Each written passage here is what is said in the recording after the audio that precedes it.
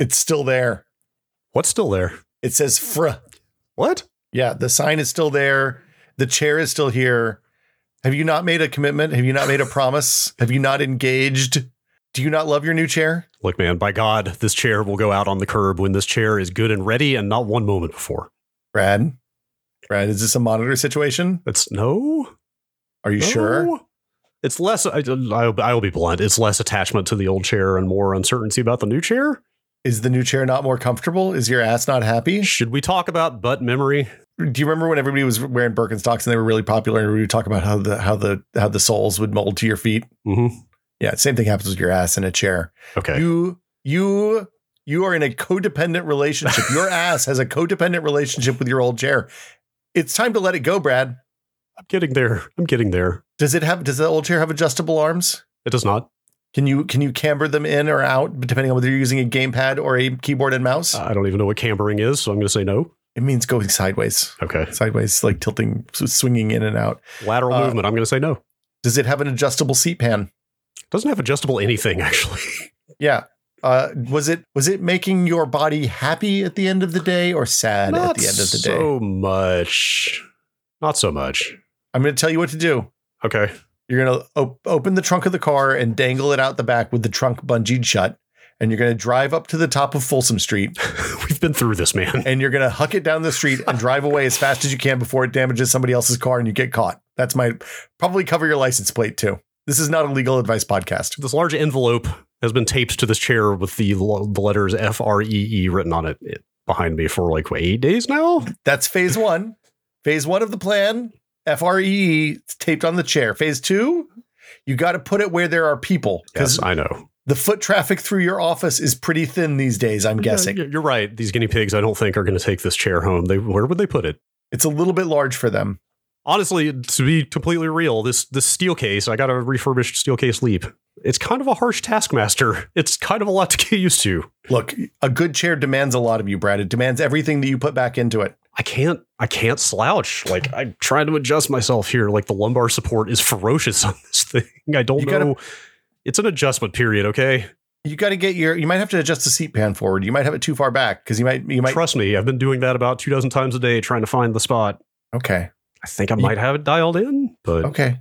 It took me a bit to get the gesture adjusted right. Okay. The arms I got right away, the headrest I got right away. The seat pan was a mystery. Okay, that's good to hear. That's what I need to hear because I've been teetering both literally and figuratively a little bit on this thing. But so there was a video for my chair that was here's how far forward the seat pan needs to be, and you have to get it right or else your legs fall asleep when you're sitting in the chair. And I even kind of wiggle it back and forth a little bit throughout the day if I'm sitting a lot. I suspect what will happen here is what often happens in situations like this, that my return window will close. Yeah. And the decision will be made for me. My guess is that chair is going to be in your office for the next 3 to 6 months based on the monitor experience of 2019 or 2020, whatever. Those monitors are still sitting here. Are you kidding me? About 3 feet away from me. Oh, Brad. Okay. What if we want to make a t-shirt out of those monitors or something? We could fucking buy the monitors for $8 on Craigslist. Somebody has them. But not these monitors. I feel like I should rent some studio time, get some nice high quality, kind of shadow box photos taken just in case. Don't memorialize the monitors. Oh, my gentle Jeebus. Look, new plan. Okay. You're going to put the monitors on the chair. Okay. You're going to put free signs, Post-it notes on both of the monitors, and you're going to put them all out together by this time next week. How about, alternative plan. Okay. Strap the monitors to the chair. Okay, I'm back in. Take the whole thing down to Ocean Beach. Uh-huh. Push it out into the water. That's pollution. That's littering. The thing you were describing, when you put it out there with the free sign, there's a compact that somebody who wants the bullshit that you're throwing away is going to want it. When you throw it in the ocean, that's not the compact. What if a bow and flaming arrows were involved? Then it's a Viking funeral, so I'm okay with that again.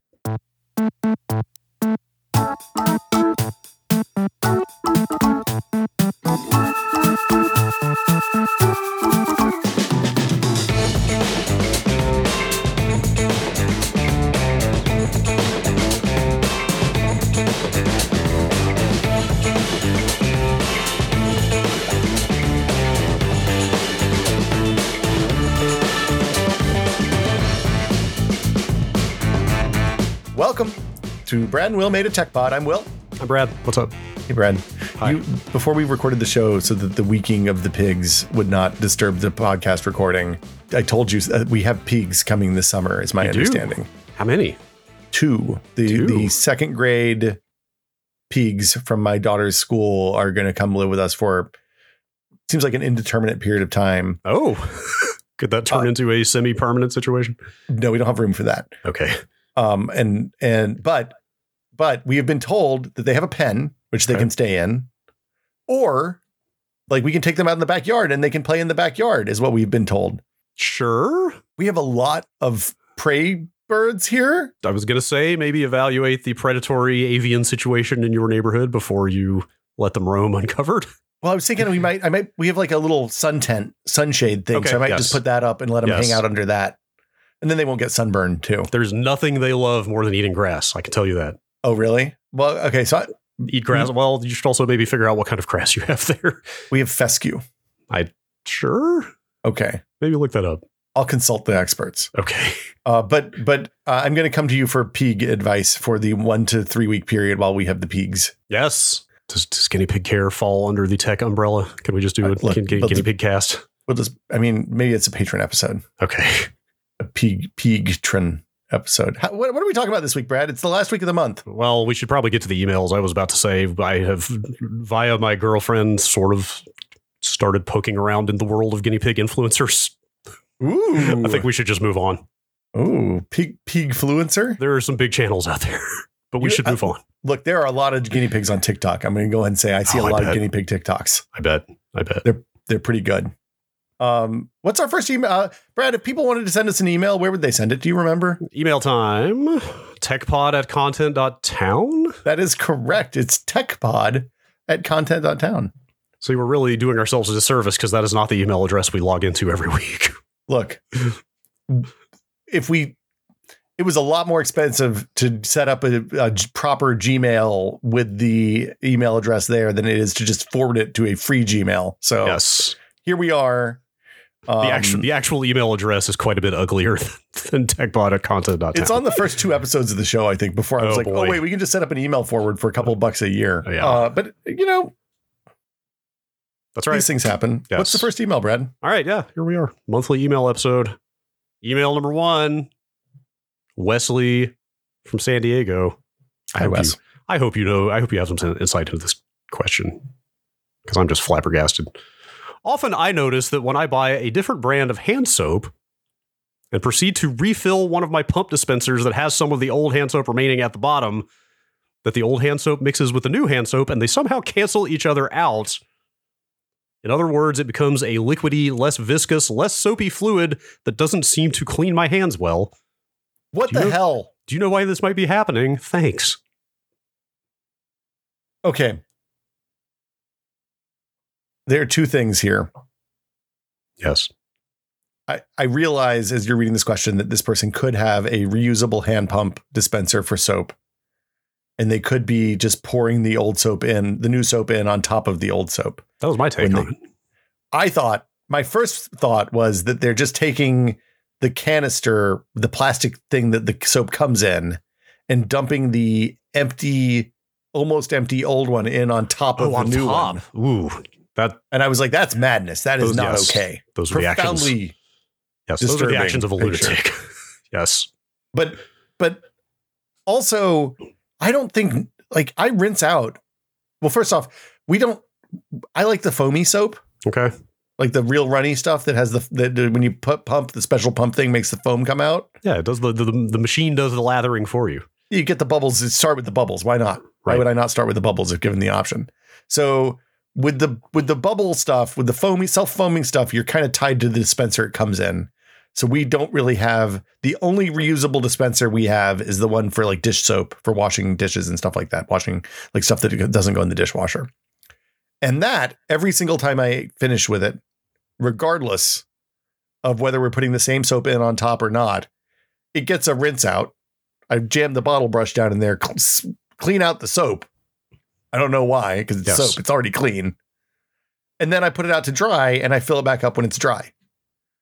I can't even imagine putting the same more soap in on top of the old soap, especially if it's different. Who buys different hand soap? What is happening there? What do you know about the molecular interactions of various soaps? No, it doesn't matter. Just don't do this. Rinse it out.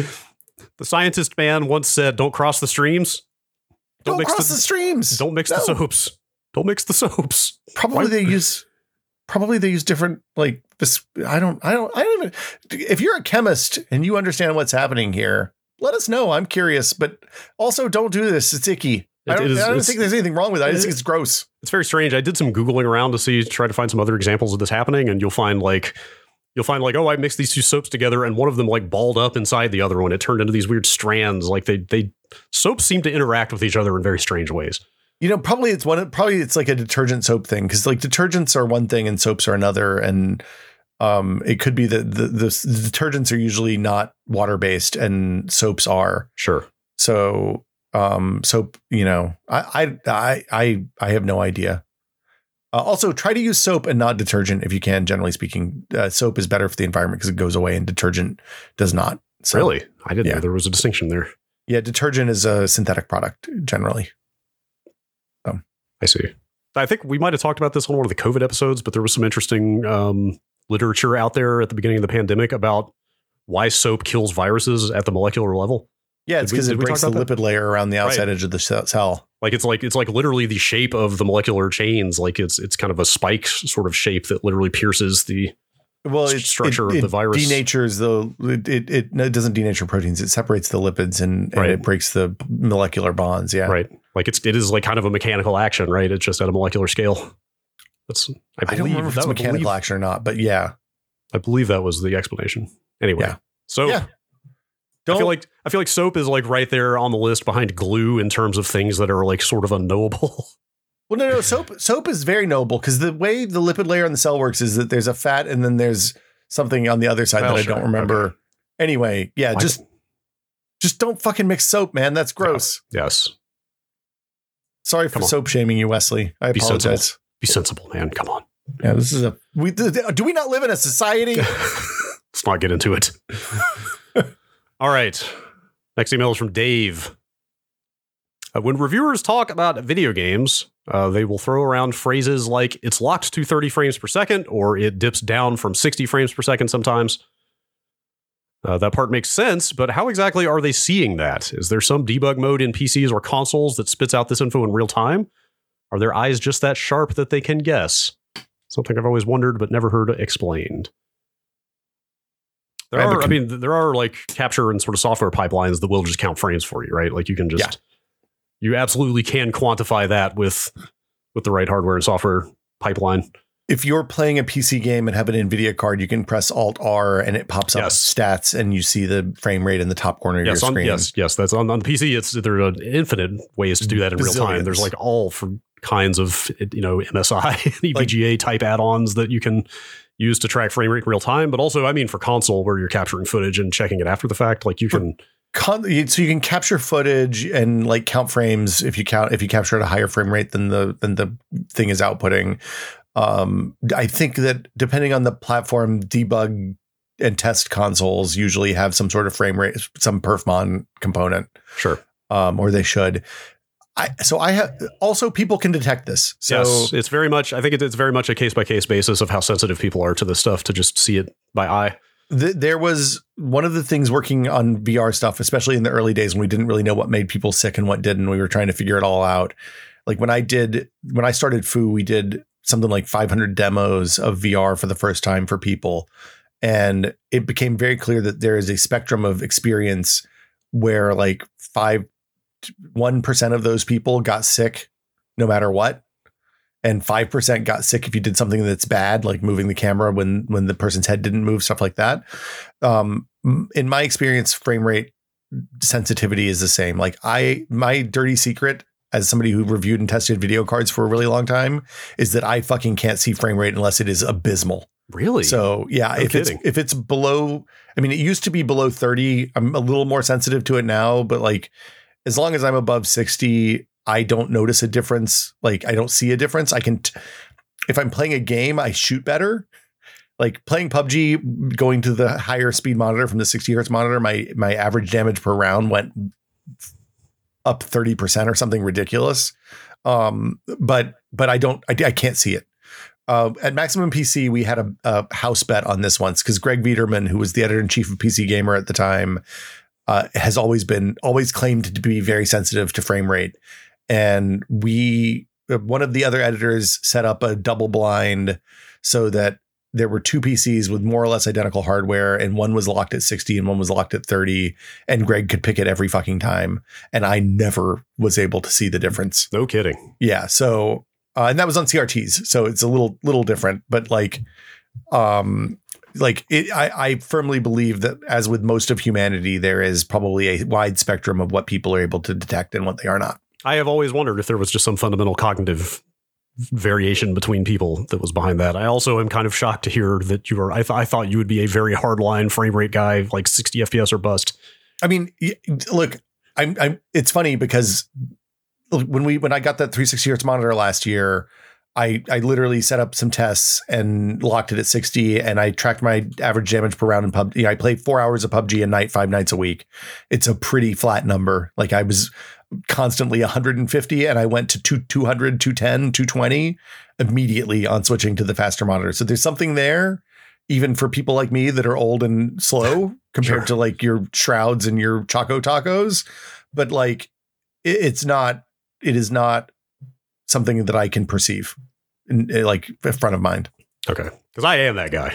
I hate you can tell the frame rate. I'm sorry to say, not across the board. I mean, there are definitely diminishing returns, right? Like, yeah. Like the difference between 30 and 60 is night and day to me. Like I can't not think about it when I see that side by side. Between let's say going between 60 and 90 though is not especially noticeable. Like it's a little, I can kind of tell the difference, but it's not like profound. But 60 to 120, 144, like literally doubling the refresh, like super obvious. Like even in Windows, I can't go back anymore. Even the animations of like moving windows around and animating UI stuff at 144, like I don't want to go back from that at this point. So it's funny because I see the judder, like if there's frame judder, like if you're panning left to right or something like that, and there's chonk as you go, I can see that, but I don't see, like if you're driving in a car, I'd never know the difference. Like if the game is working right and its motions, it's smoothing between frames and all that stuff, I usually don't notice. Yeah. So yeah. And as always, it depends on what you're doing. Yeah, I mean some games need it a lot more than others. Yeah, it's always I think it's why I'm bad at fighting games, frankly, is because I can't ever see the frames. I have bad vision, so it could have something to do with that too. But yeah. And I think I want to say Digital Foundry has been out there showing off some of the pipeline they use for counting console frame rates, and I think they do have a solution that quantifies it very exactly. So yeah, you could probably go find some of that material they've put out if you want to know more. They do good science over there. I'm a big fan. Okay. Next email is from Daniel. Okay. There's Swedish in this email. I might let you. I don't know if I'm brave enough to try it, but here we go. I was listening to the episode about the Computer Chronicles a while back, and while reminiscing, something unrelated jogged loose in my memory. In Sweden in the mid-'80s, there was a program called Dator Ernest Varld. Varld?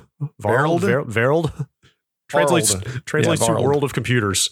Okay. You should have said World of Computers. I know we have a few Swedish listeners. Sorry, Swedish. Look, we didn't do the Swedish chef thing, which is the offensive way to fuck that up, I think. Yes. I try to be respectful about pronouncing other languages. In Sweden in the mid-'80s, there was a program called World of Computers that straight up sent software and games over the radio waves. And this wasn't any small local station either. This was on Program 1 on national radio.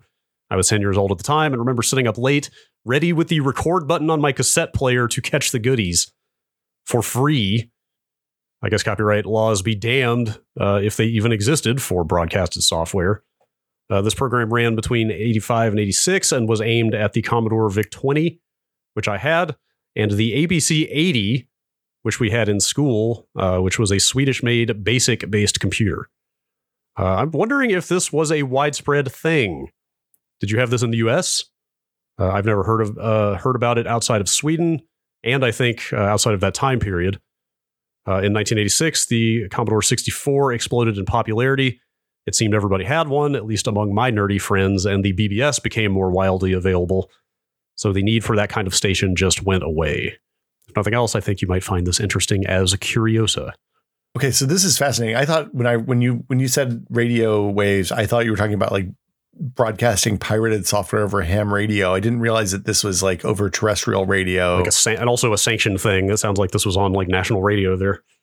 I mean, look, copyright laws were a little looser in the 80s. It's true. What's a floppy disk? But like but also making software was cheap enough then, like so we didn't have, at least where I was in Northeast Tennessee, where like they didn't play Prince on the radio because it was too ultra. Mm-hmm. We did not have any broadcasting computer programs on the radio that I was aware of. I did have a tape player hooked up to my TI that we used to like play Pirate Adventure and stuff like that, like games that were too big for the cartridges. I can't, like, given what a pain in the ass that was to get working, I can't imagine what a pain in the ass it was to ingest audio that was recorded over the air, in terms of like if there was crackle or something like that fucked up some modem signal. I was gonna say, like, do you think there had to be a certain amount of like error tolerance built into this, right? Because you're taking an analog radio broadcast and trying to turn it into digital information, right? Yeah, it's bonkers. Like over a medium that is incredibly subject to interference. Well, I mean, you can do error correction and stuff. You just have to probably have a ridiculous error correction in whatever you're doing. But like, it's really fascinating. My bet is that the people who made this program just paid people to write programs for them every week. Like you would, I mean, if you think about it, like computer magazines back then, we talked about the Altair a few weeks ago, the Altair rather a few weeks ago. And like the computer magazine the electronics magazine paid somebody to develop that kit. But like, I assume the same thing happened with software. You know, if you were getting Byte in the 80s, there were versions of the same program written in BASIC for like the big computers of the time. And you would then take the back pages of those magazines and type those programs in, and you would have like a weird Pac-Man clone or whatever. And I don't think that what they're describing is that out of the realm. I'm curious how long I can't imagine it was broadcasting for like 10 minutes. My guess is that they ran it for like 45 seconds or a minute 3 times. And then like you played it and then there was a break and then you played it again, then you break and you played the same thing again. So you had 3 chances to get it right. That's why you got to be there, tape deck at the ready. I wonder, like, it's hard enough to get people to clap when you can talk to each other and get them to clap in sync. I wonder, you think they had like a series of beeps and you're supposed to press record on the third beep or something? I would almost expect recordings of this stuff to be floating around on like archive.org or something. I'm sure they are. Like, there've got to be examples out there. Like, there's probably some fun experiments you could do if you could get your hands on those recordings with trying to kind of re-import that stuff over new media.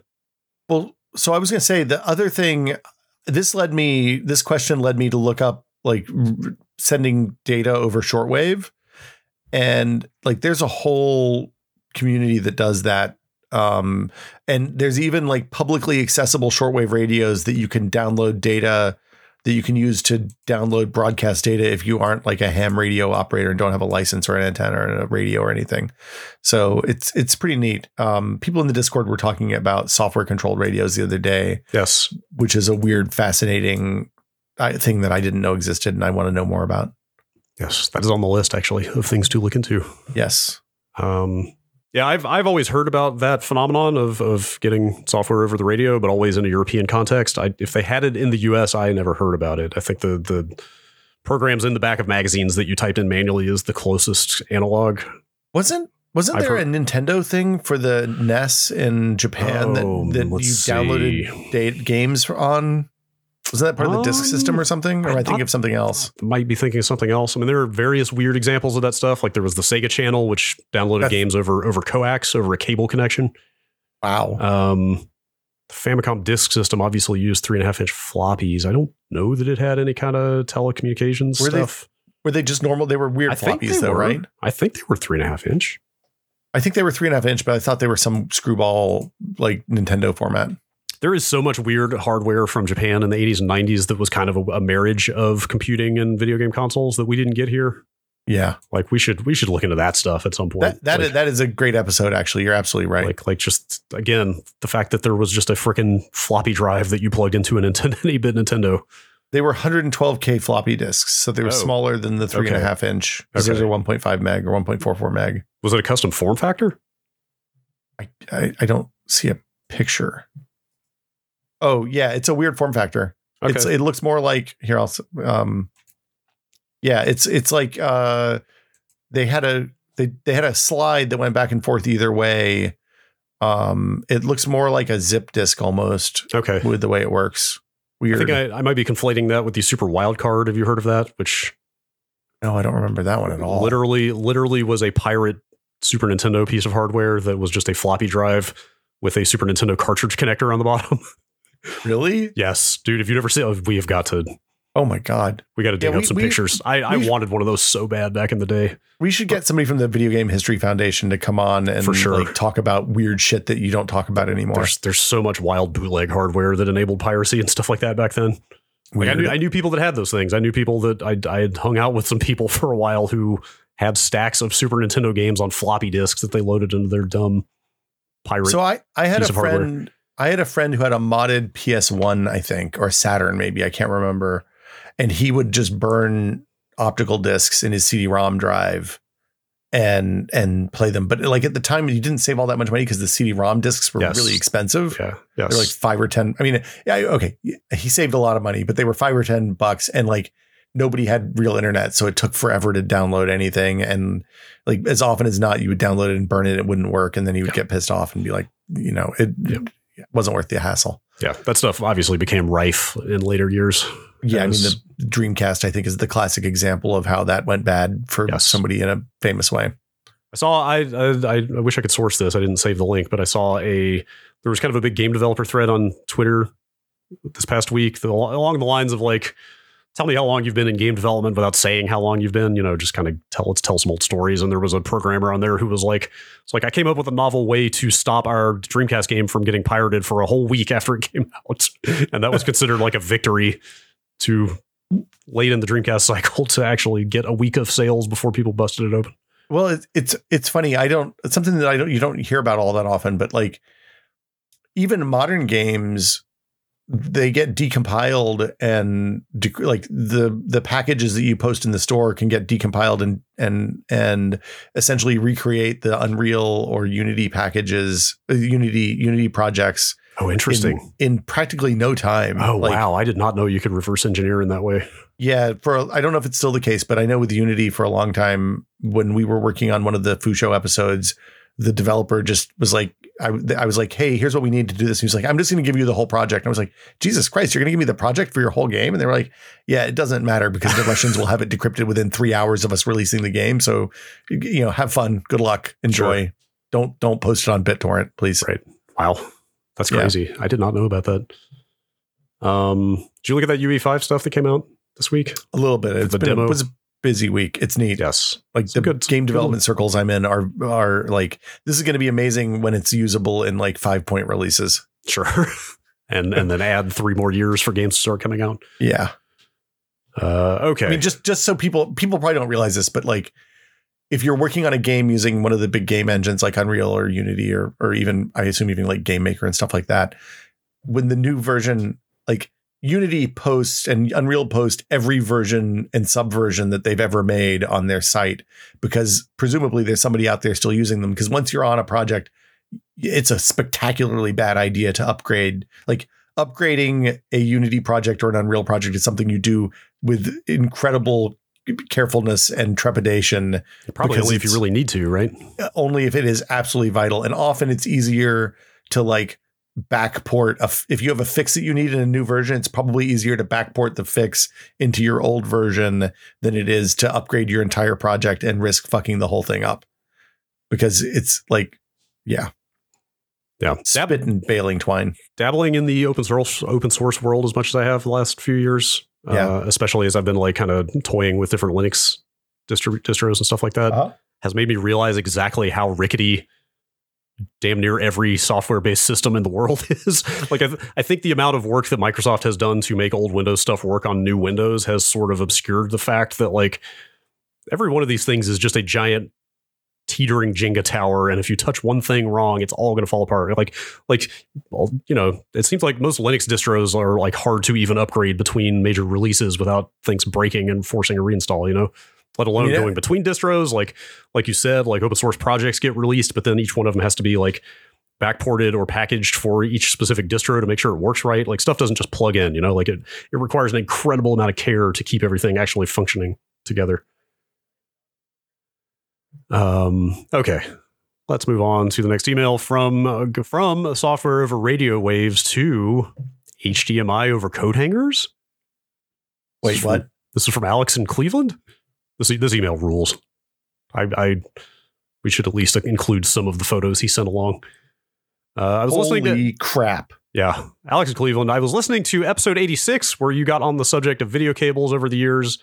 And when Vinny mentioned that you should just toss a broken HDMI cable, I knew I had to send this in. A few years ago, in the wake of Best Buy representatives trying to push $100 HDMI cables on unsuspecting people, a friend and I decided to put the old adage, it's all just wires, to the test. Here is a link to a Google photo album that documents us splitting an HDMI cable, soldering each wire to contact points, and then running HDMI over a set of coat hangers suspended between those contacts. Please excuse the terrible cell phone pictures and video. This was quite a few years ago. This picture is unbelievable. It's ridiculous. Did it work? He doesn't spell that out in this email, but I believe it did. I mean, there are pictures in here of a monitor with a perfectly legible signal on it. So I have to infer that it did. I love this so much. Actually, it's a video. They've got...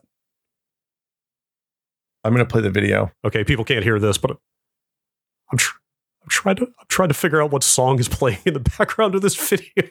Oh, yeah, it worked. He's showing... Well, hold on. They cheated, though. They're using a VGA adapter on the monitor, so it's an analog signal. It's not a digital signal. Well, it's still getting there, though. It has to come in cleanly into the HDMI to be converted, right? This is a signal of lies. What? Yeah, I think this counts. This is an analog signal. I think this counts. It's still very cool. It's still absolute insanity. Yes, I give them credit for even undertaking such a... Yeah, that's bonkers. In a million years, I wouldn't have guessed that would work. That's pretty great. That's really cool. Nice job, Alex. Yes. And friends. A lot of coat hangers have a coating on them that makes them non-conductive. Don't you have to strip that stuff off? Well, I mean, they strip the end off, and then it's good because there's like 20 wires in there, and they need those to not touch or bad things. Yes, this picture is ridiculous. It's great. This should be the show art this week. Yes. This is incredible. If that's okay with Alex, we'll have to ask. For sure. They made a box for it that seals. It's very good. This is the biggest cable I've ever seen. Yeah, it's good stuff. You'll love that. All right. Next email is from Jira. Question.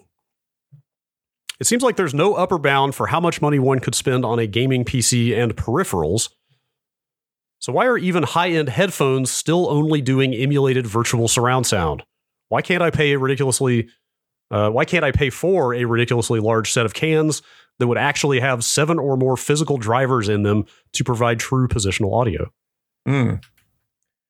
It's interesting you ask this. In the early days of Tested, way back in 2010 or 2011, we actually had a couple of people send headphones in that do this. Most headphones use Dolby, like a Dolby algorithm to basically mimic using HRTFs and math and all this other stuff, positional audio inside the headphones. Okay, Sorry to interrupt. I wanted to clarify. Like, is that at least in the same family as the stuff the PS5 is doing? I think they mentioned HRTFs there too. I believe the PS5 is using the same Dolby. There's literally a Dolby technology that is like, I can't remember what it's called because they have 50 million and the names are all very similar. Okay, but the point is, like, this kind of acoustic technology has been around for some time, or since. I mean, the first place I remember seeing it was in like 1997 or 98 with the Ariel Monster Sound. Oh God, I remember Ariel.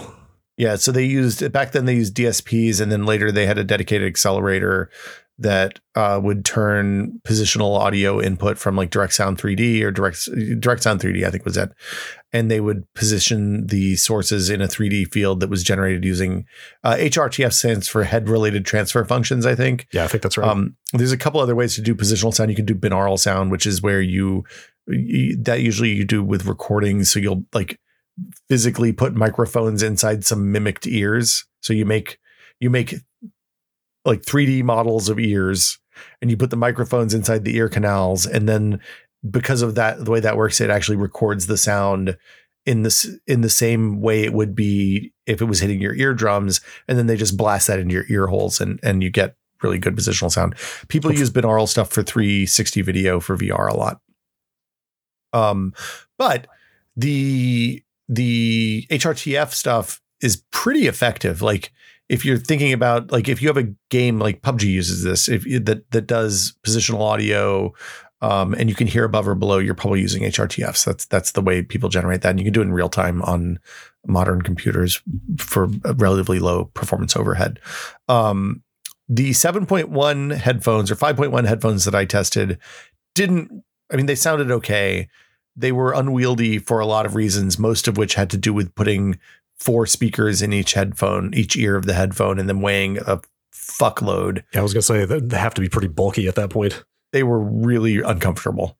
So yeah, you couldn't move your head very well, and it wasn't a great experience. And it turns out the thing about humans is that, like, in terms of senses that we're good at detecting differences on, our ears are probably tertiary or quaternary behind vision and smell. Like if you think about smell, the smelling parts of our brain are actually exposed to the outside world. And like when you smell something, it literally is hooked onto, like, it's touching your brain and then your brain is getting a signal.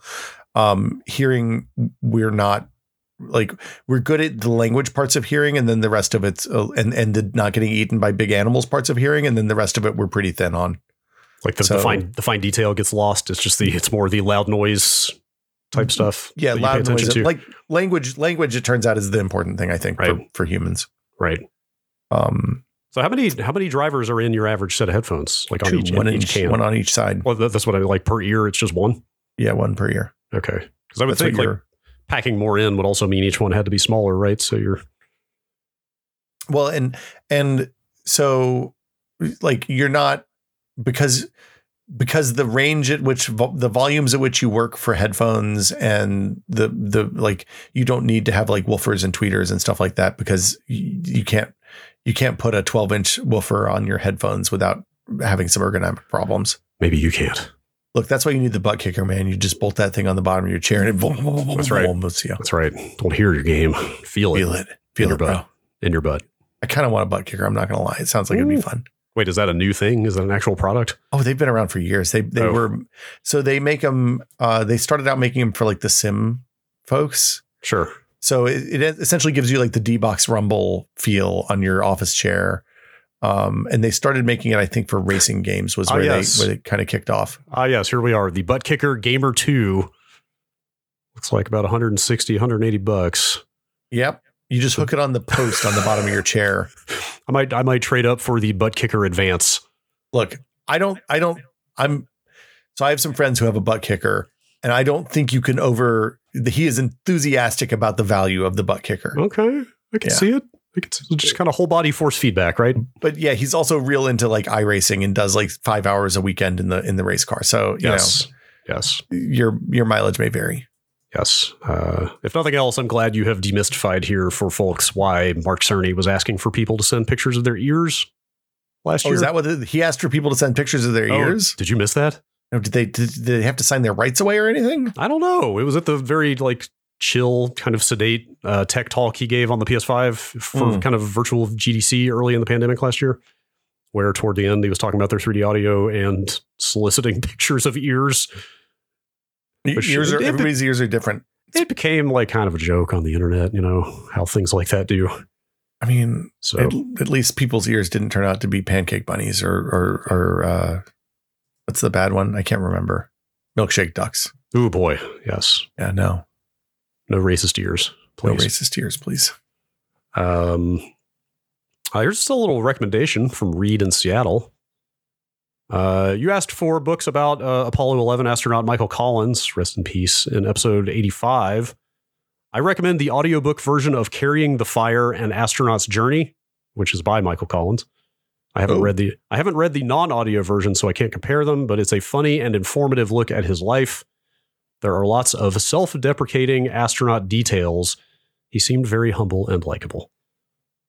I think there were a bunch of people on the Discord that also recommended that book. I got a bunch of Twitter messages from people saying, "Yo, you should read Michael Collins' book. It's good." Like I've seen people saying like it's the best book by a moon astronaut.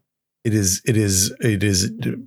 was recommended in the top of those lists. Yes. Carrying the Fire is the title again. Yeah.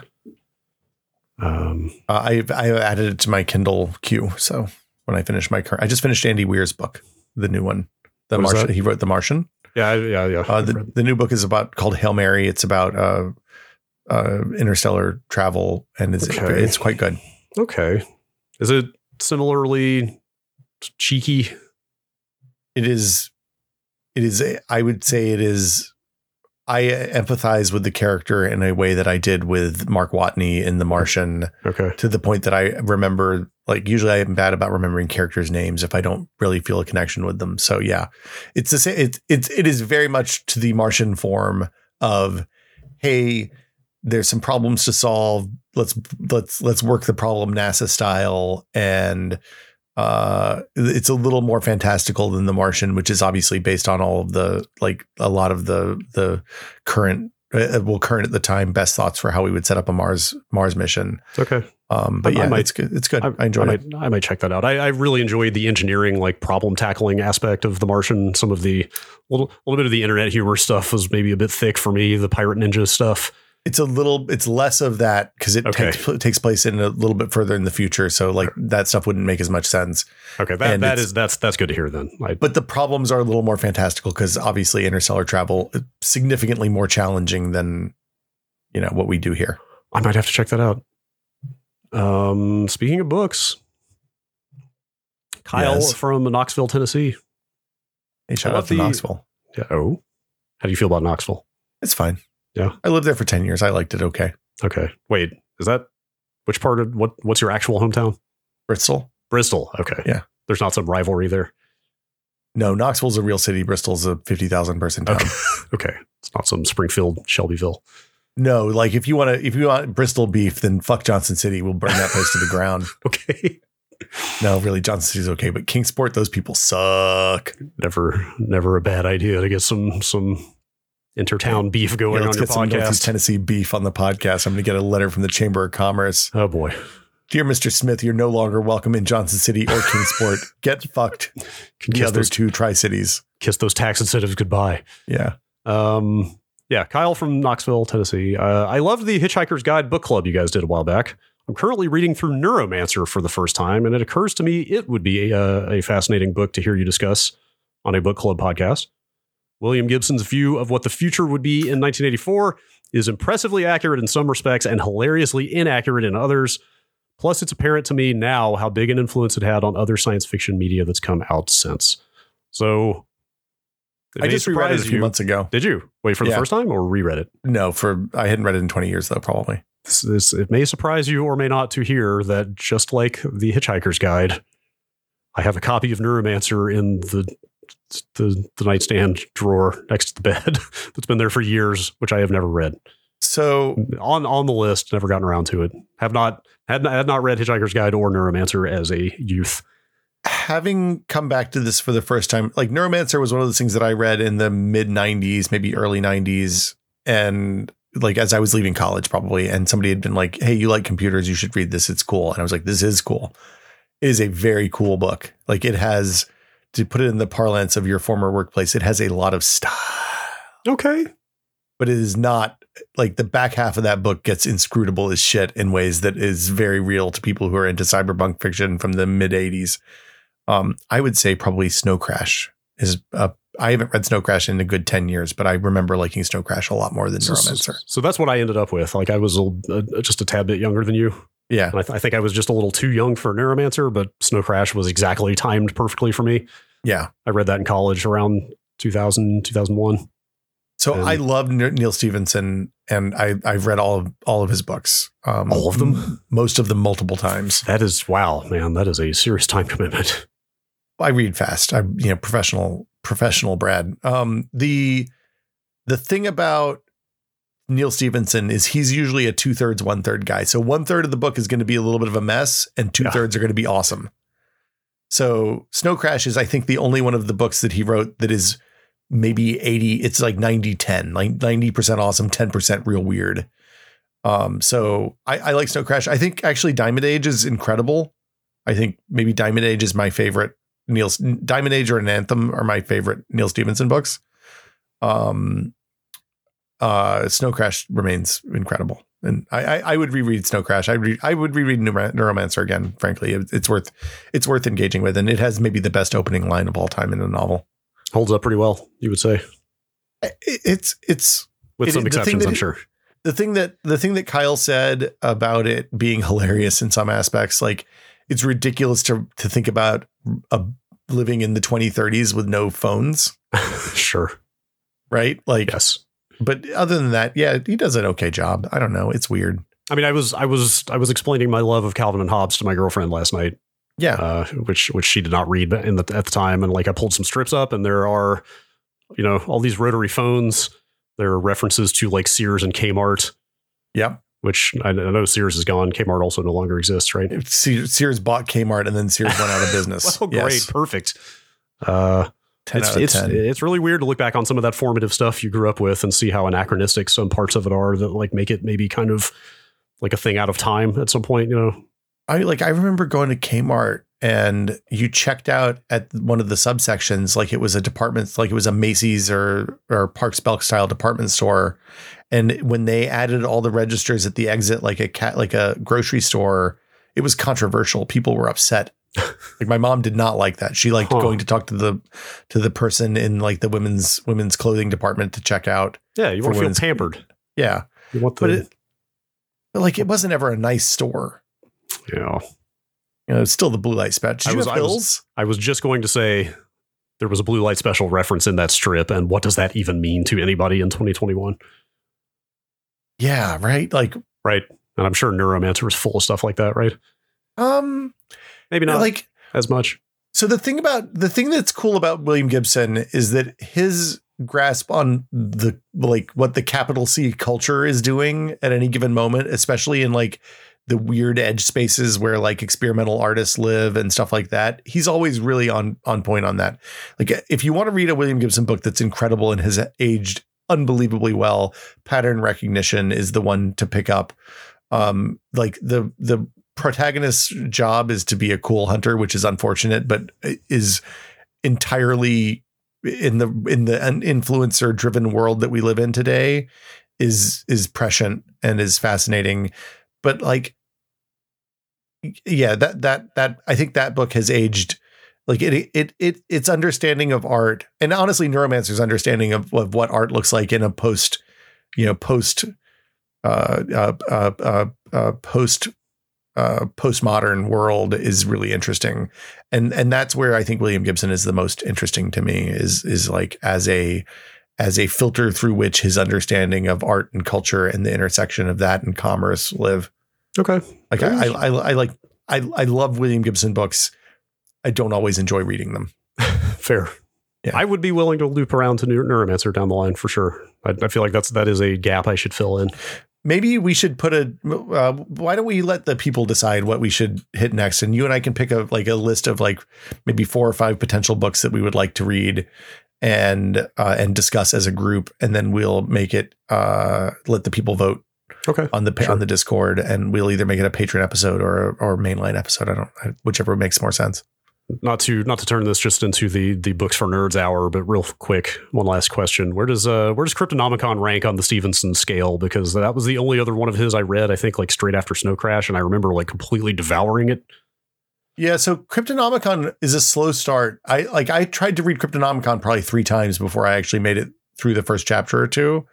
I like Cryptonomicon a lot. I reread it in the early 2000s, most recently, probably.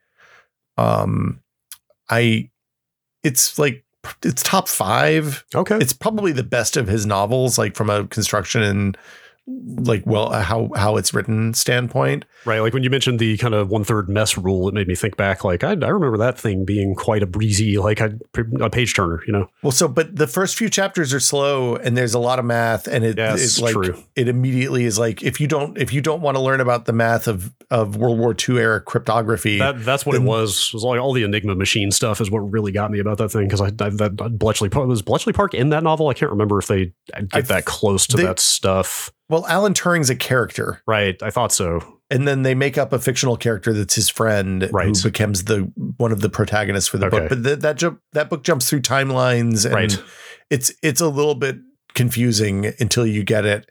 And it is definitely a book that I finished and then immediately went back and read the first 2 chapters, so I understood what was happening in the first 2 chapters. Sure. If like An Anthem is definitely the same way. The first third of An Anthem is a until you can piece together what's going on, it is a fucking death march. It is really hard. There's terrifying math. There's like weird monastic orders, and you're like, what is even going on here? And then when that book opens up for you, it's magical. It's really good.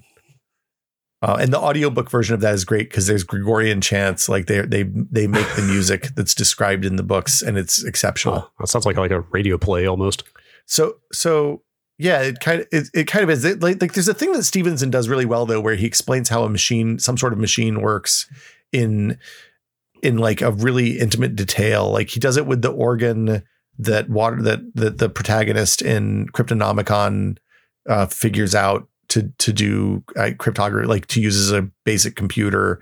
It's a thing that actually Tom Clancy of all people did incredibly well. There's this, I think we've even talked about it on the pod before, but like there's a chapter in Hunt for Red October where a nuclear submarine's reactor is going critical, and he tells the story of that reactor going critical from like the the atomic view, and like how the water is heating, and then the water heats up and flashes into steam, and the boiler is not designed to work with steam, it's designed to work with water. So all of a sudden, like the heat transfer stops working and the neuron load goes way up. And as a result, the reactor goes super critical, and then the rods start to melt. And then next thing you know, the rods are melting through the bottom of the titanium hull of this submarine. And it's like, it's maybe 4 pages, but it gives you it.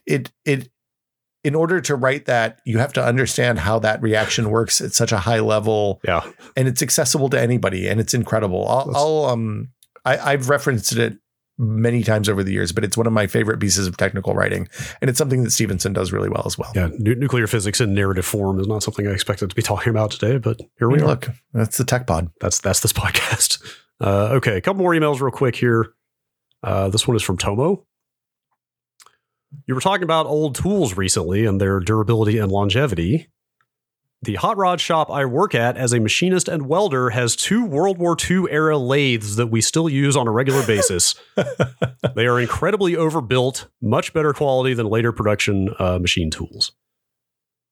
So this is the thing that the old people in machine shops always will stand around and talk about, how the old stuff was better. Like I'm curious. For the people who are machinists in our community, I'm curious if the feeling is this is like the first one you learn to use is always the best one type situation. Like I know working with Adam on Tested, like he definitely liked his old, like he liked to buy that stuff old. He wouldn't have bought a new one. He would find an old one on Craigslist and fix it. There's a neat idea with lathes that they're the basics, that like a lathe is, with a lathe, you can build every other machine. Because like once you can make gears and shafts, then you can and plates, then you can, a lathe spins metal and you cut pieces off of it as it's spinning. There's a mill carves it away. Like with a lathe, you can build a mill, and with a lathe and a mill, you can build anything, right? It's like this is just full on survival game, like tech tree stuff at that point, right? Yeah, straight up. Like if you're at the tech tree of modern civilizations, you start with a shitty lathe, you use that lathe to make a slightly more accurate lathe, and you make a more accurate lathe with that one, and then you make a mill, and then you use the mill and the lathe to make a more accurate lathe, and pretty soon you make like 100 thou or 5 thou parts, right? All the places, It's unclear to me if this is a status thing where if you have money and you're building a shop, like if you go to Carl Bass's, one of Carl Bass's shops, he has a CNC lathe that's brand new and awesome, but then he also has a 50-year-old manual lathe that he's put digital shit on to make the measurements digital, but you're still cranking the hand turns that are 60 years old. And I don't know if that's a status thing or if they're actually better. So I'm curious what people think. Yeah, for sure. Also, I guess if your lathe is not completely non-functional, you can repair the lathe with the lathe, right? My understanding is that you can use the lathe to fix the lathe. As long as whatever's broken about it is not going to stop it from functioning, it can be a self-healing device. Like you may have to make. Yeah, because the neat thing about lathes is you can set them to turn at all sorts of different speeds and different torques and stuff like that. So yeah, it's quite a versatile machine. You can make a new chuck with your old busted chuck if you're careful. That's right. And smart. Okay, last email. Saved the most dire one for last. Oh, great. I love ending on a high note. This is from Jerry. This is in light of us talking about Gateway, or as I like to think of it, Gateway 2000. Yeah, the Cowbox computer people. I always thought, I was always really bummed when they dropped the 2000 from the name. I thought it was way less interesting. I was bummed when they stopped shipping the computers in cow boxes. Yeah. And honestly, I was kind of bummed when I realized that the computers didn't look like cows when you took them out of the box. I think that branding is kind of a less is more situation personally. They were selling white computers before anybody, like computers were mostly beige and Gateways were always like a kind of ivory off-white. Yeah, we talked about it before, but I always thought their case design was like kind of ahead of the curve. It was really good, yeah. For the era, it was pretty attractive. They would still cut the hell out of you. We had a Gateway contract when I was at UT. Oh, can I digress for just a second? Yes. I don't know why this just popped into my head the other day, and I don't know why this has not occurred to me over the last like 10 years since they stopped putting case speakers in PC cases that you can just go out and buy one. Yeah. And then I went on Amazon. You Yeah. get like 10 case speakers for like $7. Oh yeah, that's probably a lot. I think what do you just dangle it in the case someplace? Yeah, most of them are very small. Like, so a lot of them look like they only have like maybe 1-2 inch long wires. So you would literally just be dangling it off the motherboard at that point instead of mounting it. But like, I don't know about you, but I just missed the beep. Are they the piezo ones that make the grating beep, or are they the ones with the speaker? So that's the thing. I think they're all the former kind. Okay. The little button. Little round white button looking design. It's like a cylinder. It doesn't look like a traditional speaker. Yes. Yeah. So yeah, you will see a lot of user reviews. They don't sound as good as the old school ones. I mean, my first computer didn't have a sound card. That was where the sound came from. Oh yeah, for sure. That's you're playing your 4-color CGA, your King's Quest 1 or whatever. You're getting some god awful. Yeah, Wolfenstein. Is that PWM? Is that what's coming out of those speakers? Dude, I don't have any idea.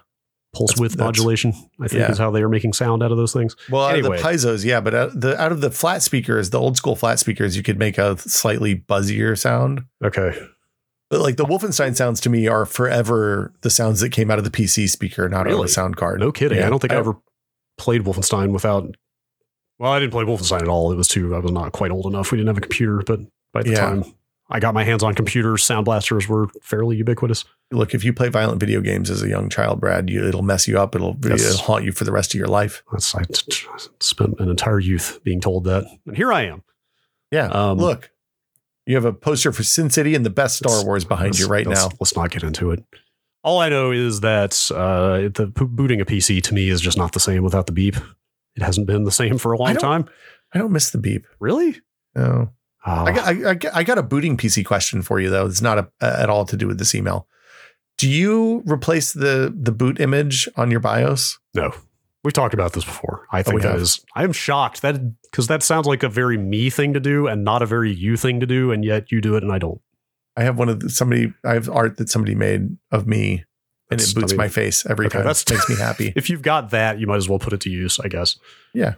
I mean, I assume it's the low resolution, like low color, whatever format can be displayed at that point in the boot process. It's like 800 by 600 now. Oh, huh. Yeah, it's pretty good. It looks okay. I'll take a picture. Are you talking about like that goes in place of like the award BIOS logo or whatever? American Megatrends.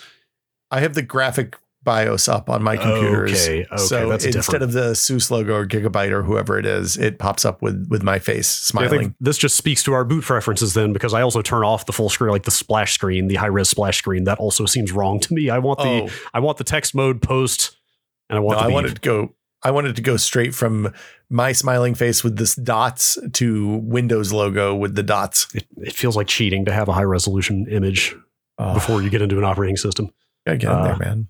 Anyway, what's Jerry's email about? I'm just to close the loop here. I don't think I'm going to order one of those crappy Amazon speakers. I think instead next time I am home, where my parents have probably 3 old PC cases in the basement.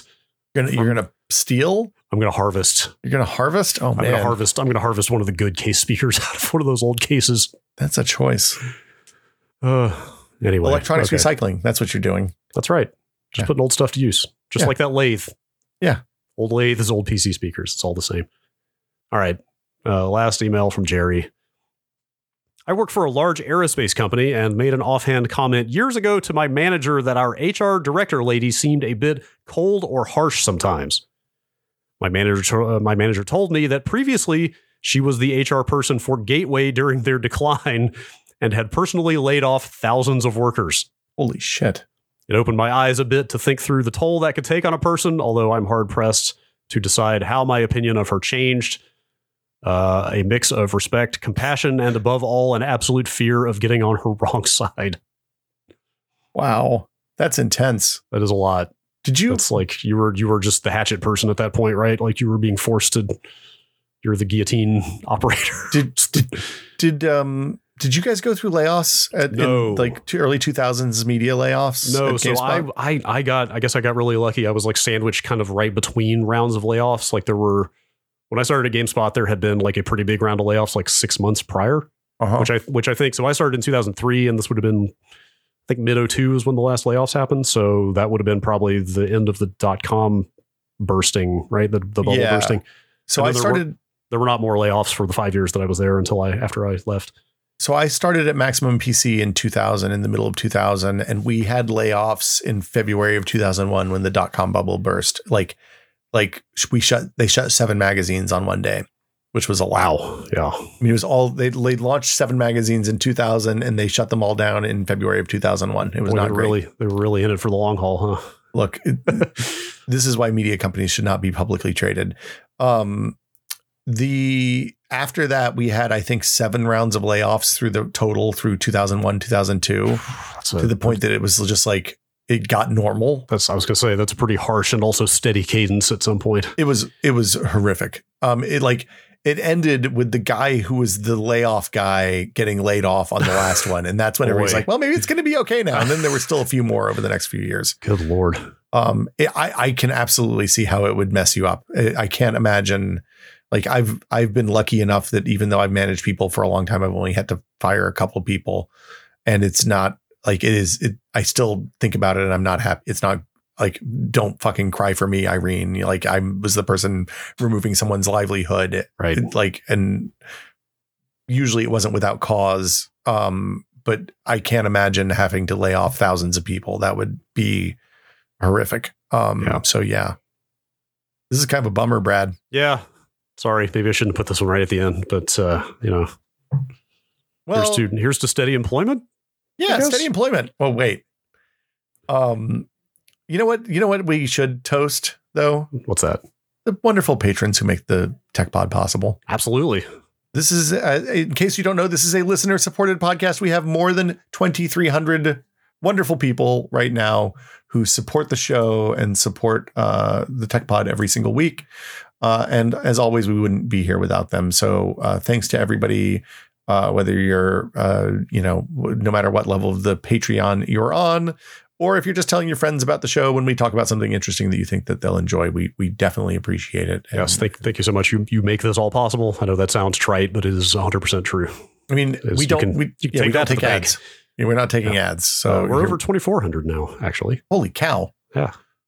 We owe a scene drama podcast. Yes, I was going to bring up scene drama. I hope I have this right. I think, are we looking to get a guest for that?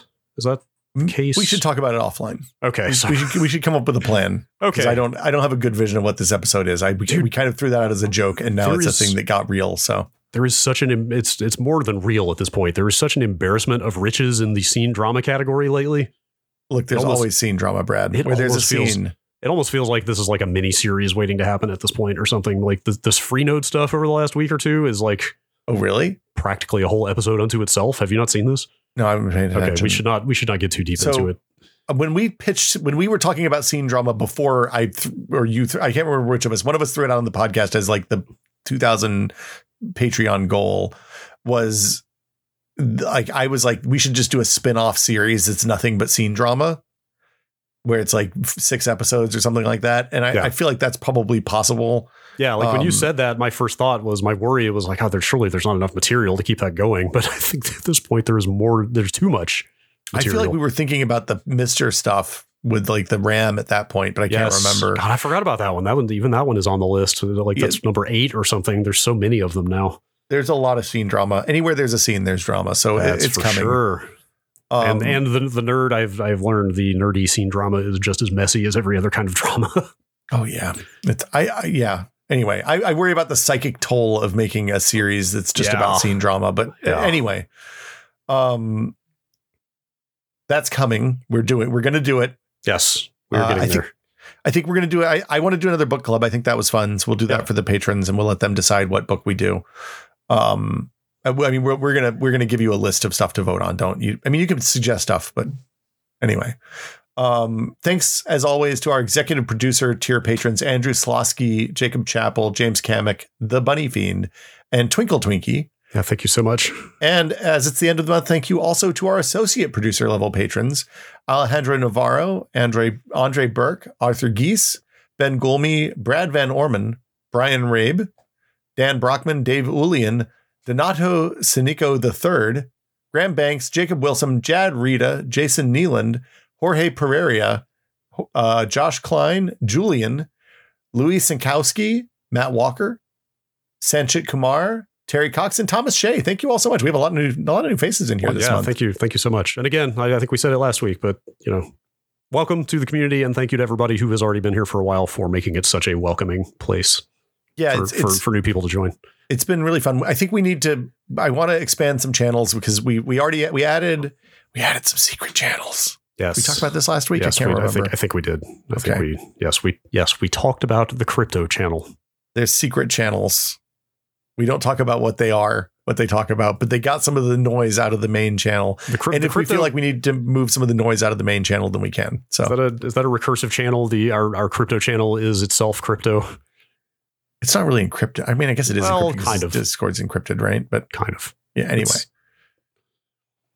Thank you all. And if you want to support the podcast and join the fabulous Discord community and the Tech Pod community, you should join now because we're going to change the patron tiers very, very soon. Yeah. You can get in for $2 a month, which gives you access to the Discord. And for $5, you get the patron exclusive episodes, of which we have one coming very, very soon because it's the end of the month. Yep. And we will be back next week with more Tech Pod. If you are listening to this, you probably already figured out the Apple Podcast stuff. If you don't know about it, I'm so sorry, but there's fuck all we can do to fix it. Apple has jacked this up at an incredible level, and I'm sorry. It's kind of astonishing to me. I mean, for people who don't use iTunes or Apple Podcasts or just don't know what we're talking about, our show is essentially no longer exists on the Apple services, which is the only one that matters for all intents and purposes. For about a week running now, right? Roughly. I don't know when it started, but last week's episode did not show up for Apple Podcast users unless if you want to get back on Apple Podcasts and don't want to download it manually, you can add the RSS feed from techpod.content.town manually. But yeah. I'm sending a support ticket every single day. I haven't had one response yet. Assholes. Someday they'll get the message. Anyway, patreon.com/techpod. Thank you all so much for your support. We will be back next week with more. See you. Have a good week, Brad. You too. Bye.